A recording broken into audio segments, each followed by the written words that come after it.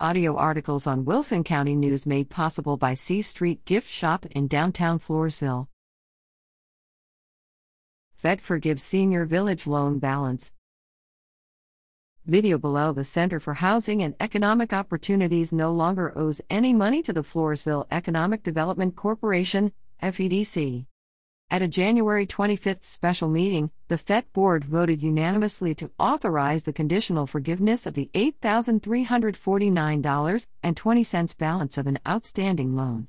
This was done with the understanding that the center, which owns the Paloma Senior Village Apartments on Paloma Drive near the U.S. Post Office in Floresville, would use the money toward the repayment of delinquent property taxes. We are so far in the line of being able to recover this amount that it would not even be worth the attorney fees for us, said FED Board President David Del Bosque.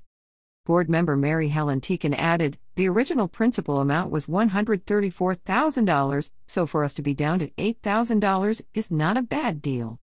When the Floresville City Council convened following the FED meeting, it approved the corporation's decision to forgive the debt. The Center for Housing and Economic Opportunities is listed as a defendant in a civil suit filed in Wilson County District Court in relation to the back taxes.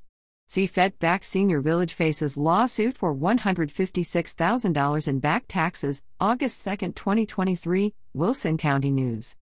According to the Wilson County Tax Assessor/Collector's website, as of February 1, the amount owed to the City, Floresville Independent School District, Wilson County Emergency Services Districts 4 and 5, Wilson County Memorial Hospital District, the San Antonio River Authority, and the Evergreen Underground Water Conservation District will total $163,382.